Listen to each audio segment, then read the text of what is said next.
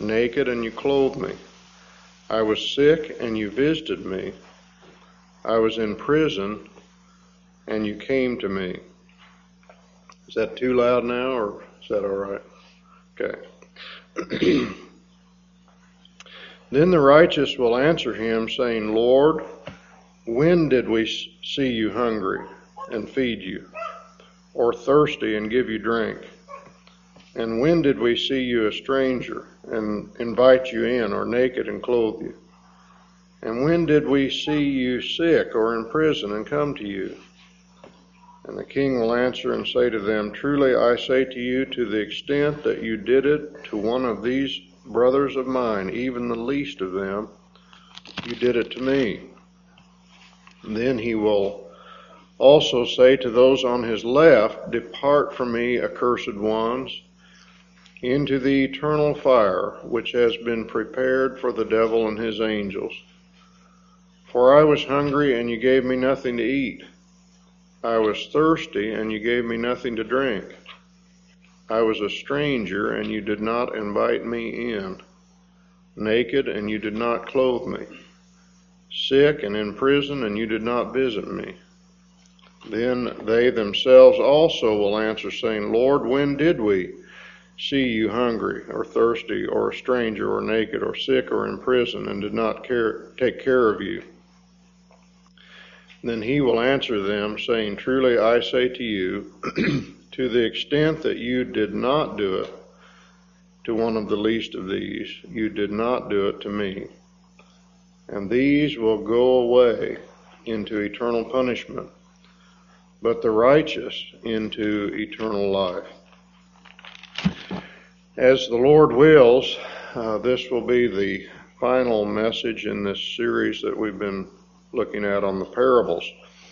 There are many short parables, or what could be called parabolic allusions, things that are border on being parables that we haven't looked at, but I think that we have at least touched on the major parables, and surely over these last few months we've gotten a feel for the fact that Jesus, as the scripture says, he opened his mouth in parables. It was amazing how much it was characteristic of the teaching of the Messiah that he opened his mouth in parables, and he uttered things that had been kept hidden since the foundation of the world. There are things in these parables that no man ever heard for all the ages of humanity until the Lord came and opened his mouth in parables. Well, today then, we want to look at this passage that has been referred to by many as the parable of the sheep and the goats. Now, actually, even this is not a parable in the full-blown sense of the word, but it contains parables. We have here a threefold picture. First of all, a king sitting on a throne. And secondly, a judge passing sentence. And thirdly, a shepherd separating a flock. All those things are involved in this account here. And in the person of the Lord Jesus Christ, every one of these pictures is a reality. He is truly a king, not just a king. He is the King of kings, and he will sit on a throne. In fact, the whole idea of a throne and all that's meant by a throne, actually, he's the only one who ever has or ever will sit on a throne in the ultimate sense. He is not just a judge, he is the judge.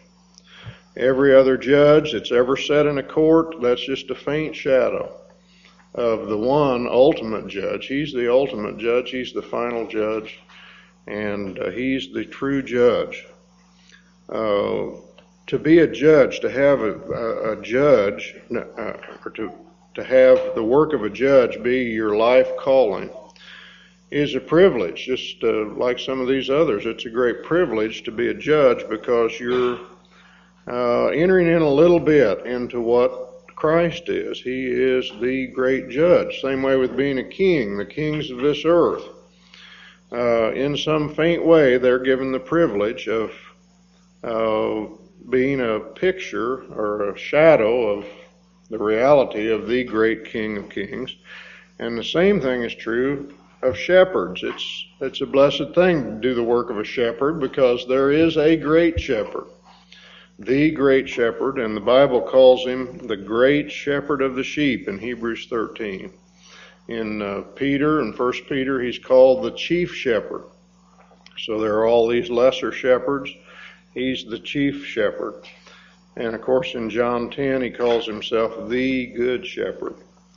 So he's the reality of all these pictures. He's the king, he's the judge, and he's the true shepherd, of which all human shepherds are just a faint shadow. Now, this is truly an incredible portion of Scripture. Just the timing of it and the scope of it and what's said here. Here's a Jewish carpenter just on the verge of being executed as a criminal by Imperial Rome. In just a little while, he's going to be executed as a criminal and cast outside, out in the refuse heap of Jerusalem. And right before this all happens, he speaks of himself as the King of all kings, and the Lord of all lords, and the Judge of all nations and all men. And the separator, as this shepherd, the separator of men for life or for death. Think of this here in verse 31 and 32. When the Son of Man comes in his glory, and all the angels with him, then he will sit on his glorious throne, and all the nations will be gathered before him. And he will separate them from one another as the shepherd separates the sheep from the goats. Now he said this just a short time before he was going to be crucified. And we've talked many times about the folly of this idea of saying that Jesus was a great teacher, but I don't believe he was the Son of God. Here's another example of it. If he was a great teacher, what did he teach? Well, he taught that one day all the nations of the world, all humanity would be gathered before him, and that he would be the final judge, and he would send men to heaven and hell. That's amazing. No one has ever made statements like this. And so here he is. Try to find some of the other great religious teachers of the world. When did Muhammad ever say that all men were going to be gathered before him and be judged on the basis of their attitude toward him, and that he was the one who would send them into heaven or into hell? When did Confucius ever say something like that? They never did. Here is the Lord Jesus Christ presenting himself as the King and Judge of all the world. Now, there is a lot of instruction in this passage, and I'd like for us just to begin, I think, by considering these three roles: the king, the judge, and the shepherd. First of all, the king then. Notice that the Lord Jesus does refer to himself here directly as a king. Now that's rare. In fact, I think maybe this is the only place where he directly, during his earthly ministry, because they had so many wrong ideas, you see, of what a king was going to be, they wanted to come and make him a king. And rather than cater to that, he didn't talk about that. But here he does present it. He says that he is a king. Notice it in verse 31. He says, when the Son of Man comes in his glory, he will sit on his glorious throne. That's where a king sits. And then in verse 34, it's very clear. Verse 34, then the king will say to those on his right, come, you who are blessed of my Father. So he's clearly talking about the Son here. He's talking about himself. He's the king, and he's sitting on the throne. Very clear. And then again in verse 40, then the king will answer and say to them. So King Jesus. And just a little while after this, you remember, Pilate will ask him. He'll say, so are you a king? And he'll say, yes. you've said. You're the one that said it, and that's the truth. Let's just look back as we think of this. He says, the Son of Man will sit on his glorious throne as a king. Now let's turn back to Daniel chapter 7.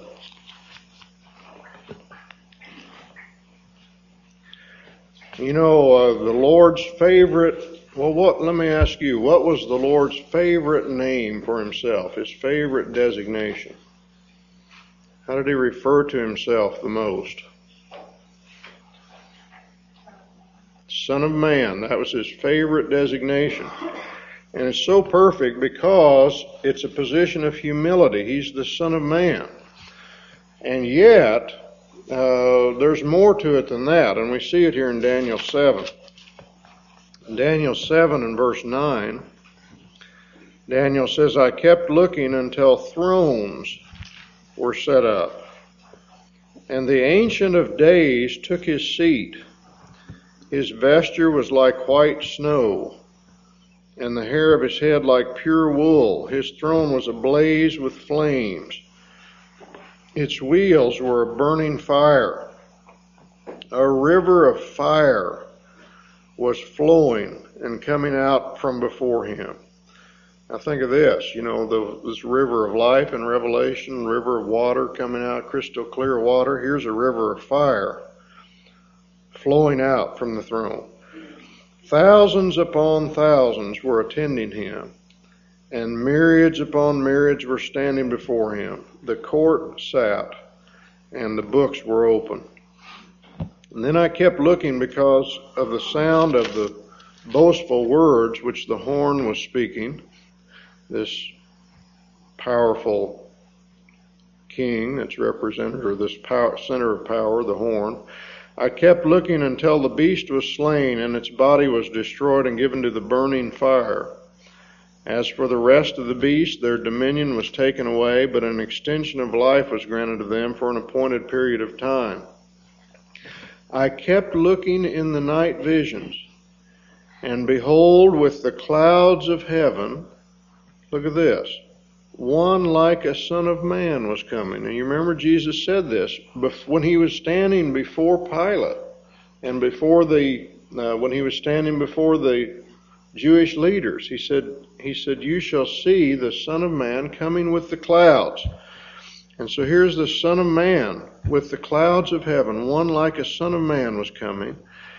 And he came up to the Ancient of Days and was presented before him. And to him was given dominion, glory, and a kingdom, that all the peoples, nations, and men of every language might serve him. His dominion is an everlasting dominion which will not pass away, and his kingdom is one which will not be destroyed. So here's this Son of Man, coming with the clouds of heaven and sitting on a throne in a kingdom. And so Jesus here, and it comes up again, we'll look at this a little bit, it comes up again at the trial. He is the Son of Man, not just in the sense that he was lowly and humble and born of a man, but he's the fulfillment of this prophecy in Daniel 7.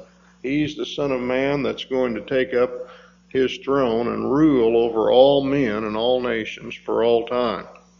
He's the king.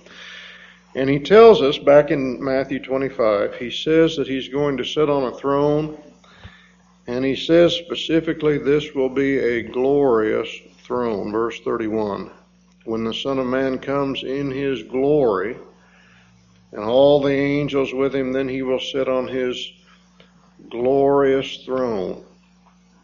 Now this throne will be glorious beyond imagination. If you can imagine all the multitudes, the millions of men in the armies of the world, and all the masses of people down through humanity, all of humanity, all through history gathered before that throne, that's a glorious throne.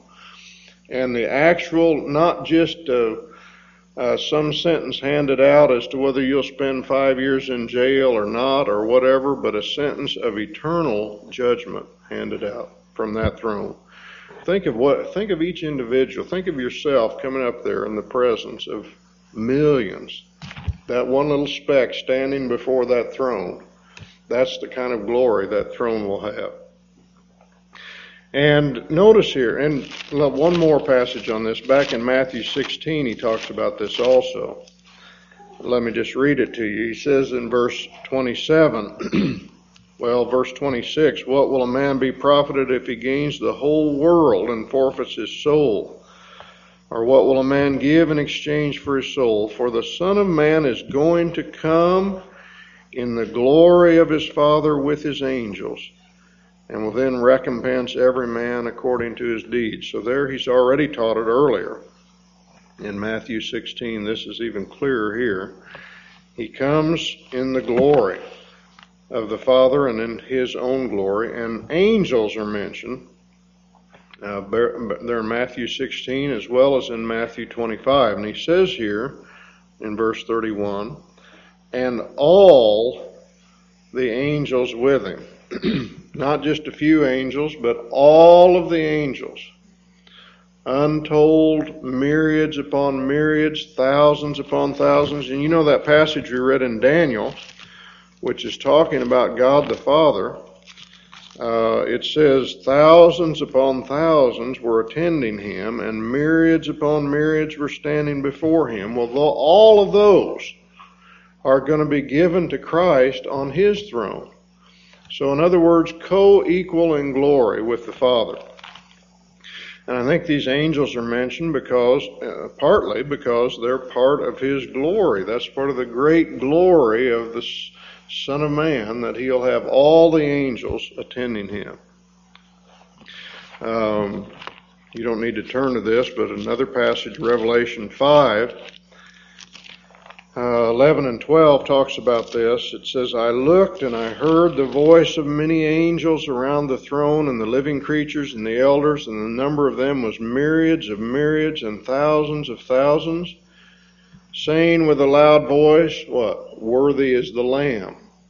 So they're worshiping and falling down before this Lamb on the throne. Well, the King. But secondly, he presents himself here as the judge. And we saw that in that passage I read in Matthew 16. He says when he returns in this glory, he will recompense every man according to his deeds.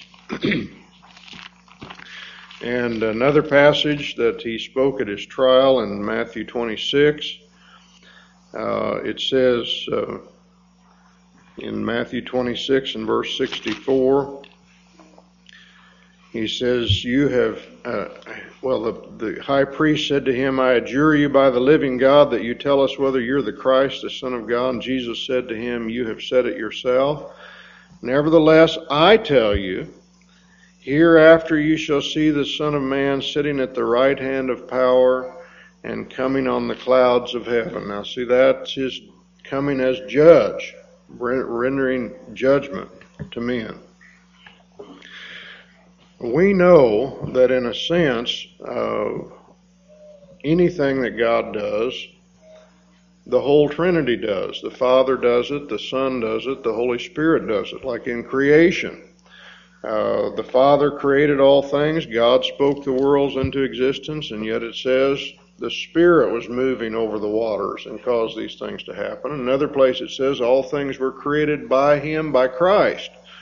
And so all of the Trinity does these great works. And yet, in this matter of judgment, it's still especially the work of the Son to judge. Now this is quite a thing, because we're talking about not just God, but the God-man, the man, Christ Jesus, judging every man in the world. Let's look at some verses on this. John chapter 5.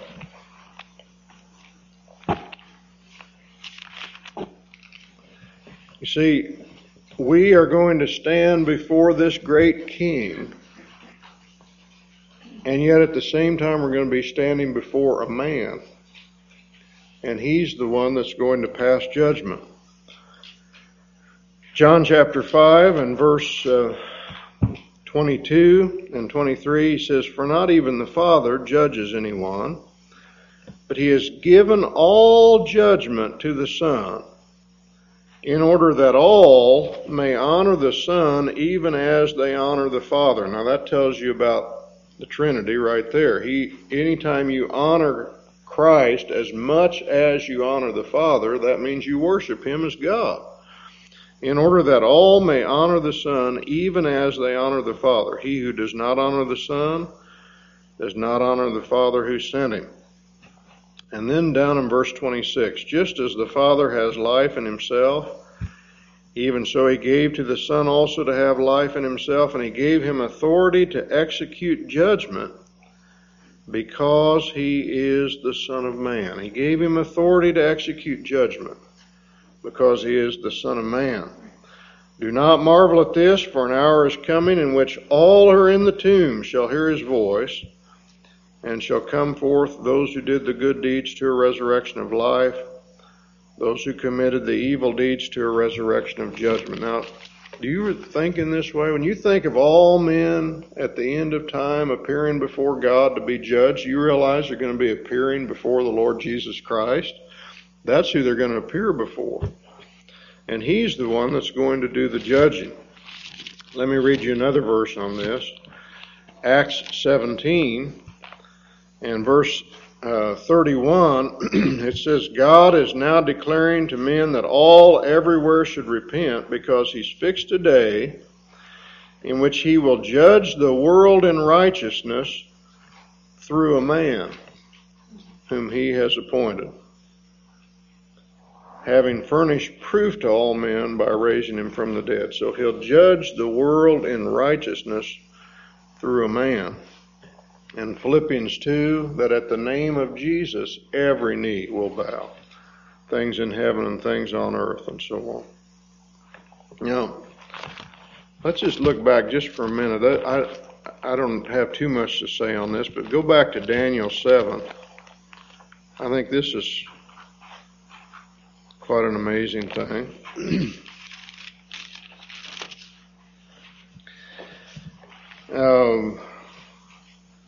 Verse 9 of Daniel 7, it says, "I kept looking until thrones were set up. The Ancient of Days took his seat. His vesture was like white snow, and the hair of his head like pure wool." Apparently talking here of some kind of a vision that he had of God the Father. And yet, think of this.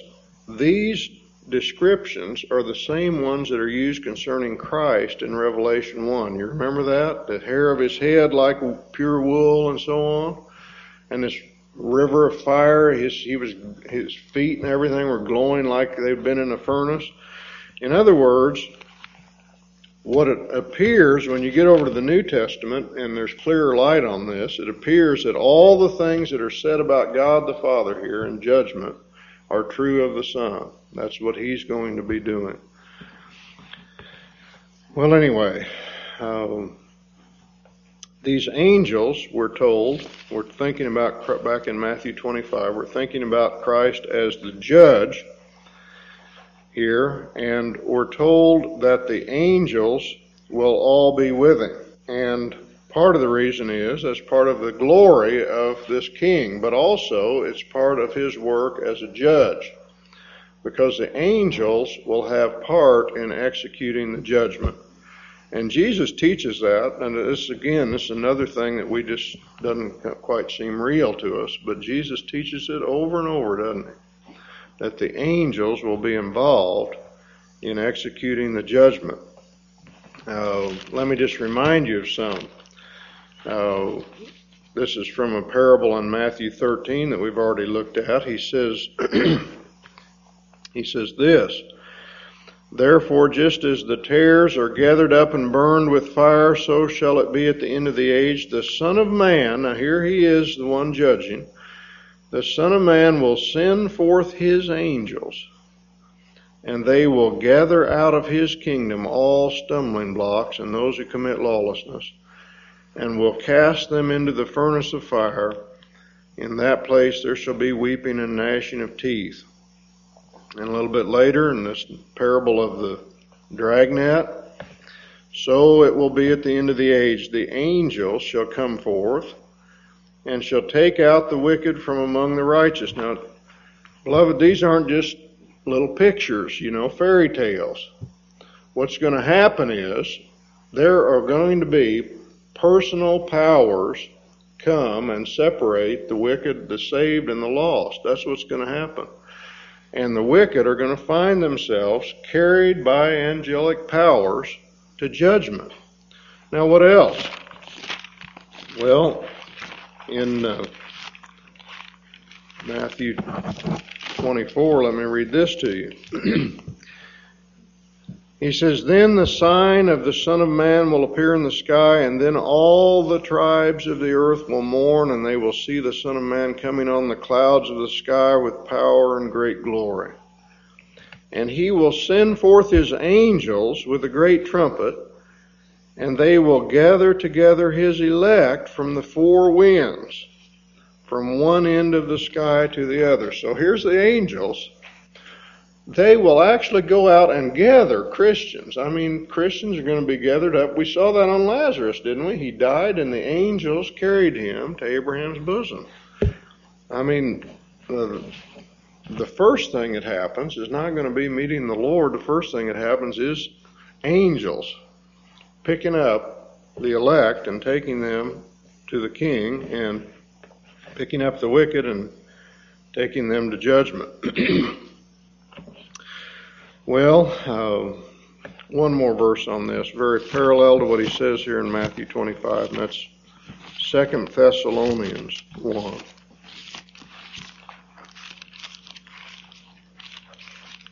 Paul almost repeats what Jesus is saying in Matthew 25. 2 Thessalonians 1, verses 6 to 10. He says, "For after all, it's only just for God to repay with affliction those who afflict you, and to give relief to you who are afflicted, and to us as well, when the Lord Jesus shall be revealed from heaven with his mighty angels in flaming fire, dealing out retribution to those who do not know God, and to those who do not obey the gospel of our Lord Jesus.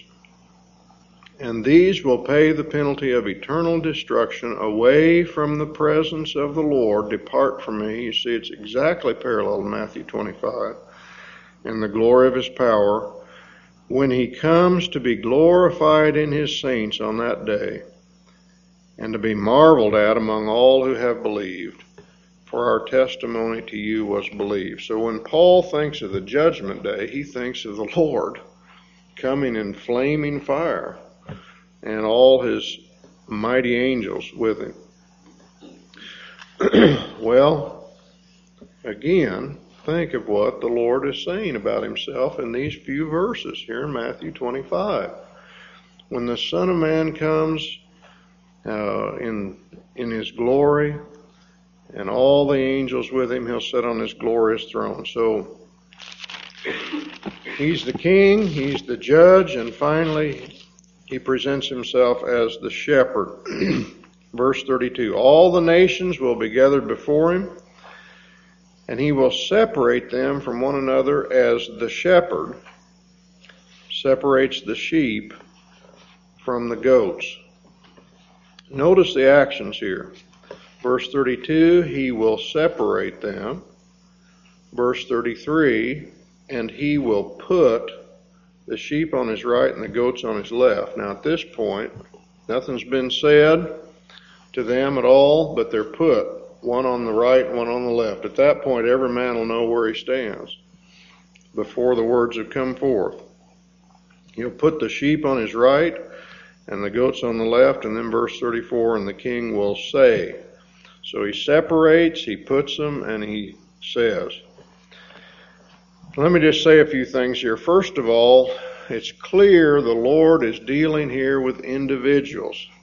Now, there have been some crazy ideas about this passage. One of them is the idea that this is talking about sheep and goat nations. And he's going to separate the sheep nations from the goat nations, and depending on how they treated Israel and that type of thing. That's not it at all. This is talking about the judgment of individual men, the final judgment at the end of time. It says, depart from me, accursed ones. It doesn't say, depart from me, accursed nations. And how do you put a nation in hell anyway? See, that's made up of people. And if you ever find a sheep nation, I'd like to see what it is, because every system of this world is corrupt and polluted and unrighteous. So, like I said, some crazy ideas by even some good men on some of these things. But this is talking about individuals, the judgment of individuals. And notice here too, there are two and only two groups. I mean, there is no third group, there's no in-between group. Everybody here today is either a sheep or a goat. Every single person. You're one or the other. There's no in between. You're not a shade of gray, and kind of a part sheep and part goat. That's not possible. It's just one or the other. Simply that. Every person in the world falls into one of two categories. Jesus teaches that over and over and over, doesn't he? There are just two groups. There's no growing into becoming a Christian or something like that. You're kind of halfway a Christian, but you're not really a Christian. You're either under the wrath of God, or you are justified and every sin is totally gone and you're perfectly righteous in the sight of God. That's the only two possibilities. One or the other. Either justified or condemned. Either blessed or cursed. One of the two. Now, what is said then about the blessed? First thing that's said about them, in kind of almost an indirect way, is that they are sheep. Verse 33, he'll put the sheep on his right and the goats on his left. The other group is made up of goats. Sheep, what's it stand for? Well, innocent, simple, all of those things, but one of the biggest things about sheep is that they follow the shepherd. They hear the voice of the shepherd. If you put a pig outside the pen, it'll head for the woods. If you put a sheep outside the pen, it'll stand outside and bleat, and want back in. There's a sense of following the shepherd, hearing the shepherd's voice. My sheep hear my voice, I know them, I protect them, they go in and out, and so on. So this is sheep. But the thing is here, and this is what we need to get, there is a difference in nature between this group and the other group. They're sheep, these are goats, they're different. In other words, it's not just their actions. Now, we'll talk about actions as we go on here, but the big thing to remember is that there is a difference in their person. It's manifested by their actions, but there's a difference in their person. They are sheep. They have a different nature. The only way that you can produce the actions that will lead to this sentence of blessedness is if you have a different nature and you're a different person. We'll look at that more as we go on. Second thing that we learn about them is that the reason that they're different is not in themselves, but it's totally in the grace of God. Notice the first thing he says in verse 34. Then the king will say to those on his right, come, you who are blessed of my Father, inherit the kingdom prepared for you from the foundation of the world. That's the first thing he says about them. This kingdom, he says, this kingdom has been prepared for you from the foundation of the world. Think of this. Before God created, before the earth existed, this is not some afterthought on God's part. Before he ever spoke the universe into existence, already there was a kingdom prepared for certain people. Now that's what he says. Come, ye blessed of my Father, inherit this kingdom that I already had ready for you before the world was ever created. Isn't that something? Now you see, it takes it right out of the hand. As you go on farther here, you look at all the works that they did, and that's all that he brings up is their works. But you see, it takes it back to grace before they were ever born. The grace of God is the reason that their nature is different, and the fact that their nature is different is the reason that their works are different. But the works show whether or not the nature is different and whether or not grace has been shown to them. So, the reason they are different is not in themselves, but solely in the grace of God. Revelation 3:18, or 13:8 and 17:8, both of them talk about those whose names have been written in the book of life from before the foundation of the world. And 2 Timothy 1:9, who has saved us and called us with a holy calling, not according to our works, but according to his own purpose and grace, which was granted us in Christ Jesus from the foundation of the world, from all eternity. All right, what else? Well, the third thing that we see here concerning the sheep, concerning the blessed, is that the indicator of who they are is their actions. Now he says, verse 34, "Come, you who are blessed of my Father, inherit the kingdom prepared for you from the foundation of the world. For," and then he goes right into a list of works. "For I was hungry, and you gave me something to eat. I was thirsty, and you gave me drink. I was a stranger, and you invited me in. Naked, and you clothed me. I was sick, and you visited me. I was in prison, and you came to me." So in other words, the indicator of who they are, the indicator of heaven or hell, is their works, their good works. And in particular, their good works toward Christ, their love of Christ and their love of Christ's people, in other words. Their love of Christ evidenced by their love for Christians. I hope we can get this. John says, we know, if we're a Christian or not, we know that we've passed from death unto life because we love the brethren. You don't have to make yourself want to be with Christians if you're a Christian.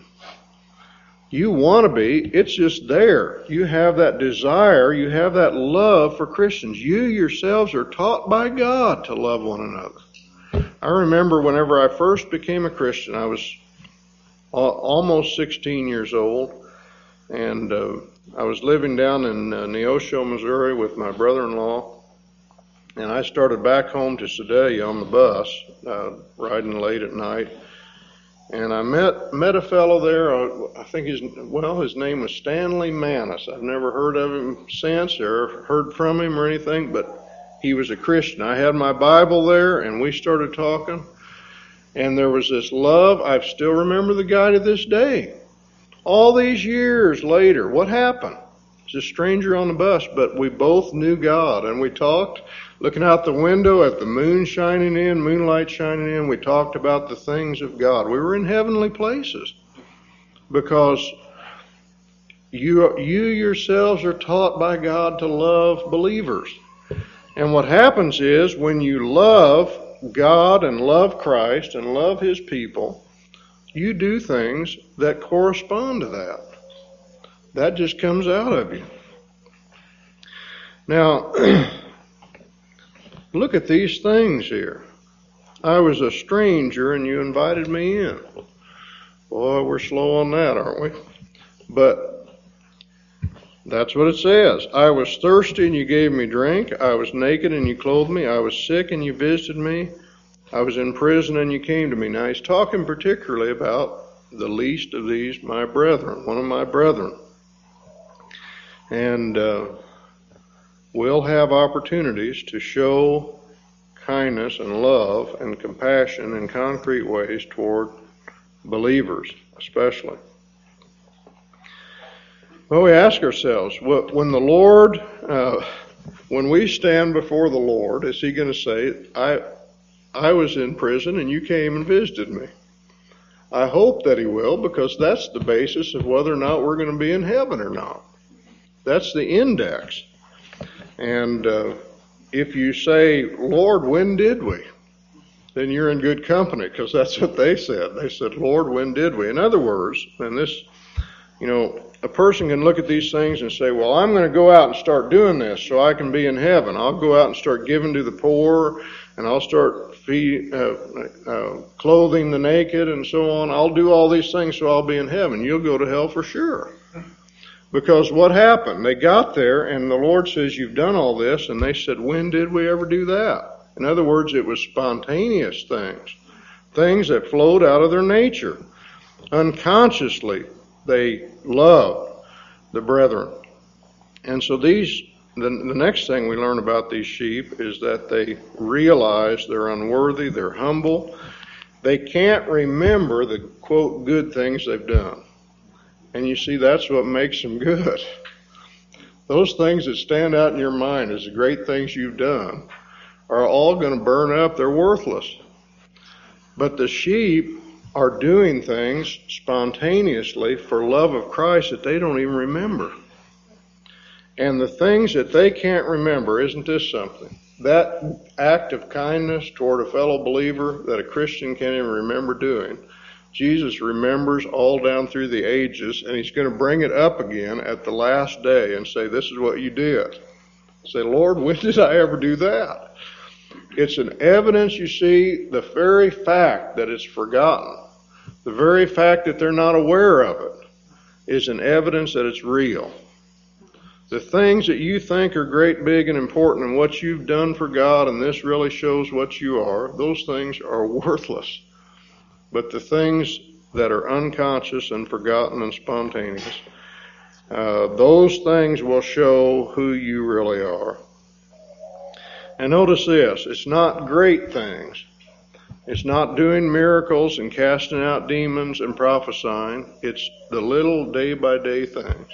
There's plenty of room in heaven for people that live day by day and haven't done any of the great things.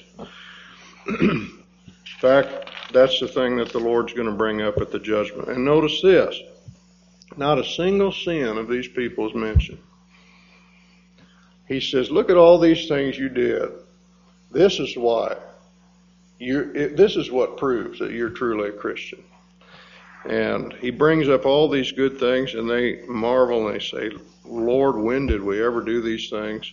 And he says, come, and what wonderful words these are. Think to have Christ say to you, come, you who are blessed of my Father. You come to me. What an incredible thing. The greatest blessing imaginable for Christ to tell you to come to him at the last day. Well, what's said about the wicked then in contrast? Verse 41 and following. First of all, they're goats. Headstrong, independent, rebellious.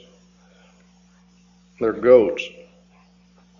But notice what the Lord says to them. Verse 41, then he will also say to those on his left, depart from me, accursed ones, into the eternal fire, which has been prepared for the devil and his angels. Somebody pointed out three things here. First of all, separation. Separation from God. Depart from me. It's the opposite of come to me. Depart from me. And you remember the Lord says this several times. It came up back in Matthew chapter 7. Many will say to me, Lord, Lord, and I'll say, depart from me, you workers of iniquity. In Luke chapter 13, he said, men will come and say to him, Lord, you taught in our streets, you ate and drank in our presence, and so on. And he will say, I tell you, I do not know where you're from. Depart from me, all ye evildoers, and there will be weeping and gnashing of teeth. What could be more terrible than to have the Lord Jesus Christ say to you on that great day, depart from me, you worker of iniquity. Separation from God. That's what hell is. away from the presence of the Lord. So separation and then association. Who are we associated with? Those that are judged. Who are they associated with? Depart into the eternal fire which has been prepared for the devil and his angels. So in other words, it's not a devil's hell. It's not that Satan's going to be tormenting those that are in hell. God is the one that puts the devil in hell. But nevertheless, this is where those that are accursed are going to spend eternity. They're going to spend eternity in the company of the most wicked people and devils that can be imagined. I mean, that's where they will spend their time and their association. Somebody said this is a gruesome togetherness.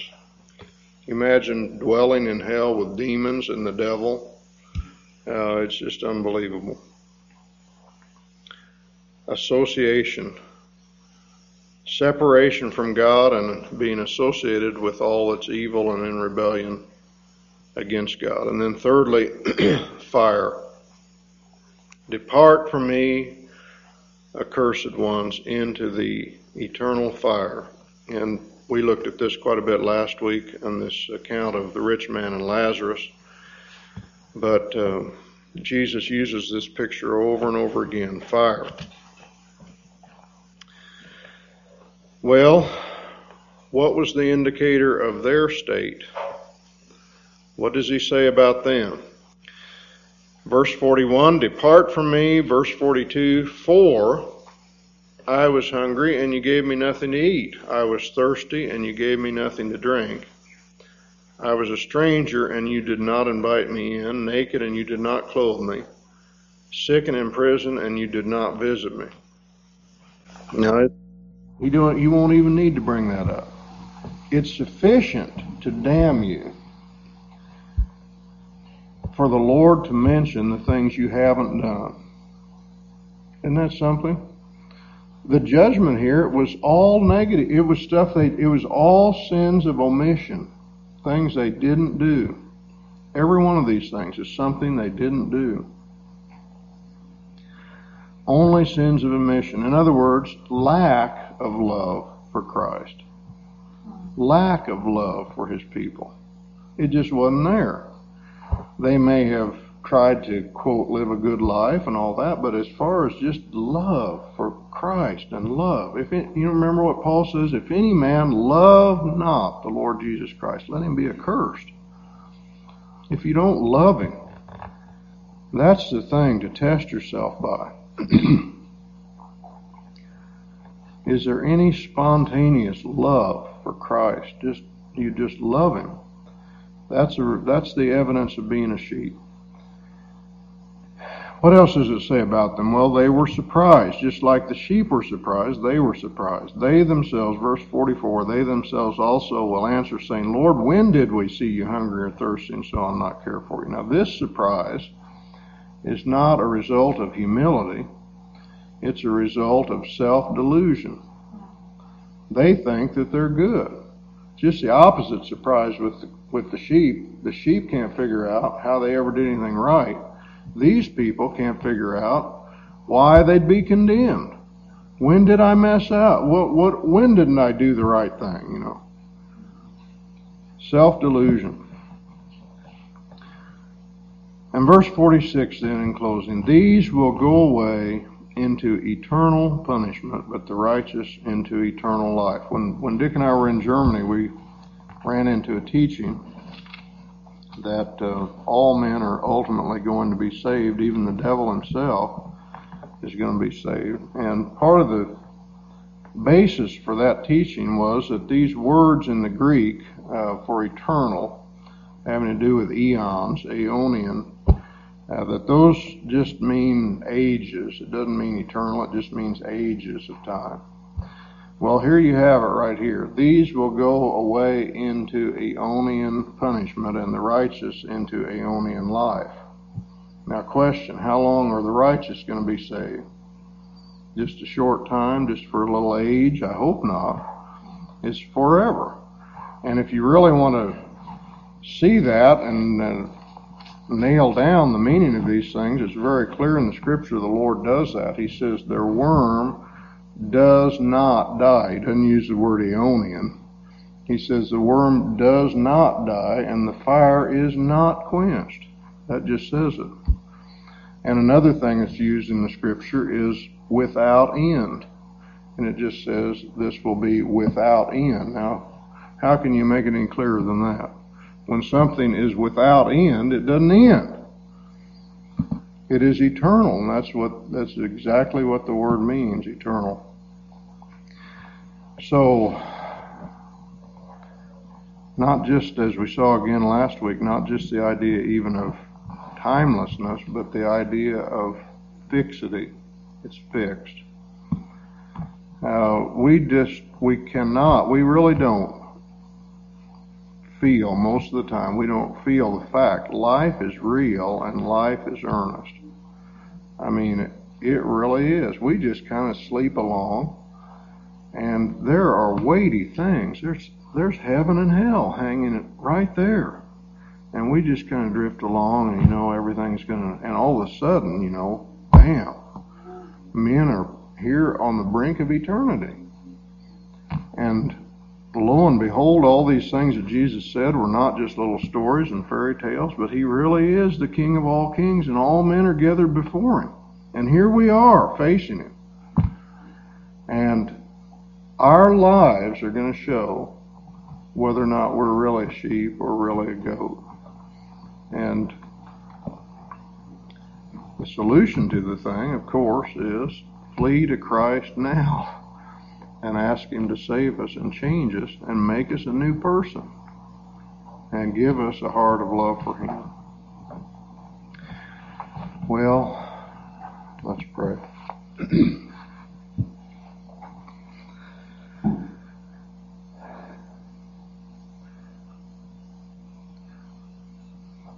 Father, we think of that description of men in sin. It says haters of God, despiteful, proud, boasters, inventors of evil things, disobedient to parents, without natural affection, implacable, unmerciful. But that one description, haters of God. And what a contrast to the Christian. You yourselves are taught by God to love one another. And if any man love not the Lord Jesus Christ, let him be anathema. Lord, it's impossible for us to love you in rebellion and in sin. We pray for each one here that's a goat, that you'd have mercy upon them and take away the stony heart and give them a heart of flesh, a heart of love, a living heart to love you and serve you and know you. And Lord, we think of how being a Christian is so much more than doing these different deeds. These things are just what flows from grace coming into a life. We pray for the reality of this. We ask you to do these things. We thank you, Lord, for the miracle of a new heart and having just come in and welling up within us love to Christ, just a desire to cling to him and to love him and serve him and know him. Thank you for this miracle in the hearts of those who know you. Pray that you do it in other lives here today. In Jesus' name, amen.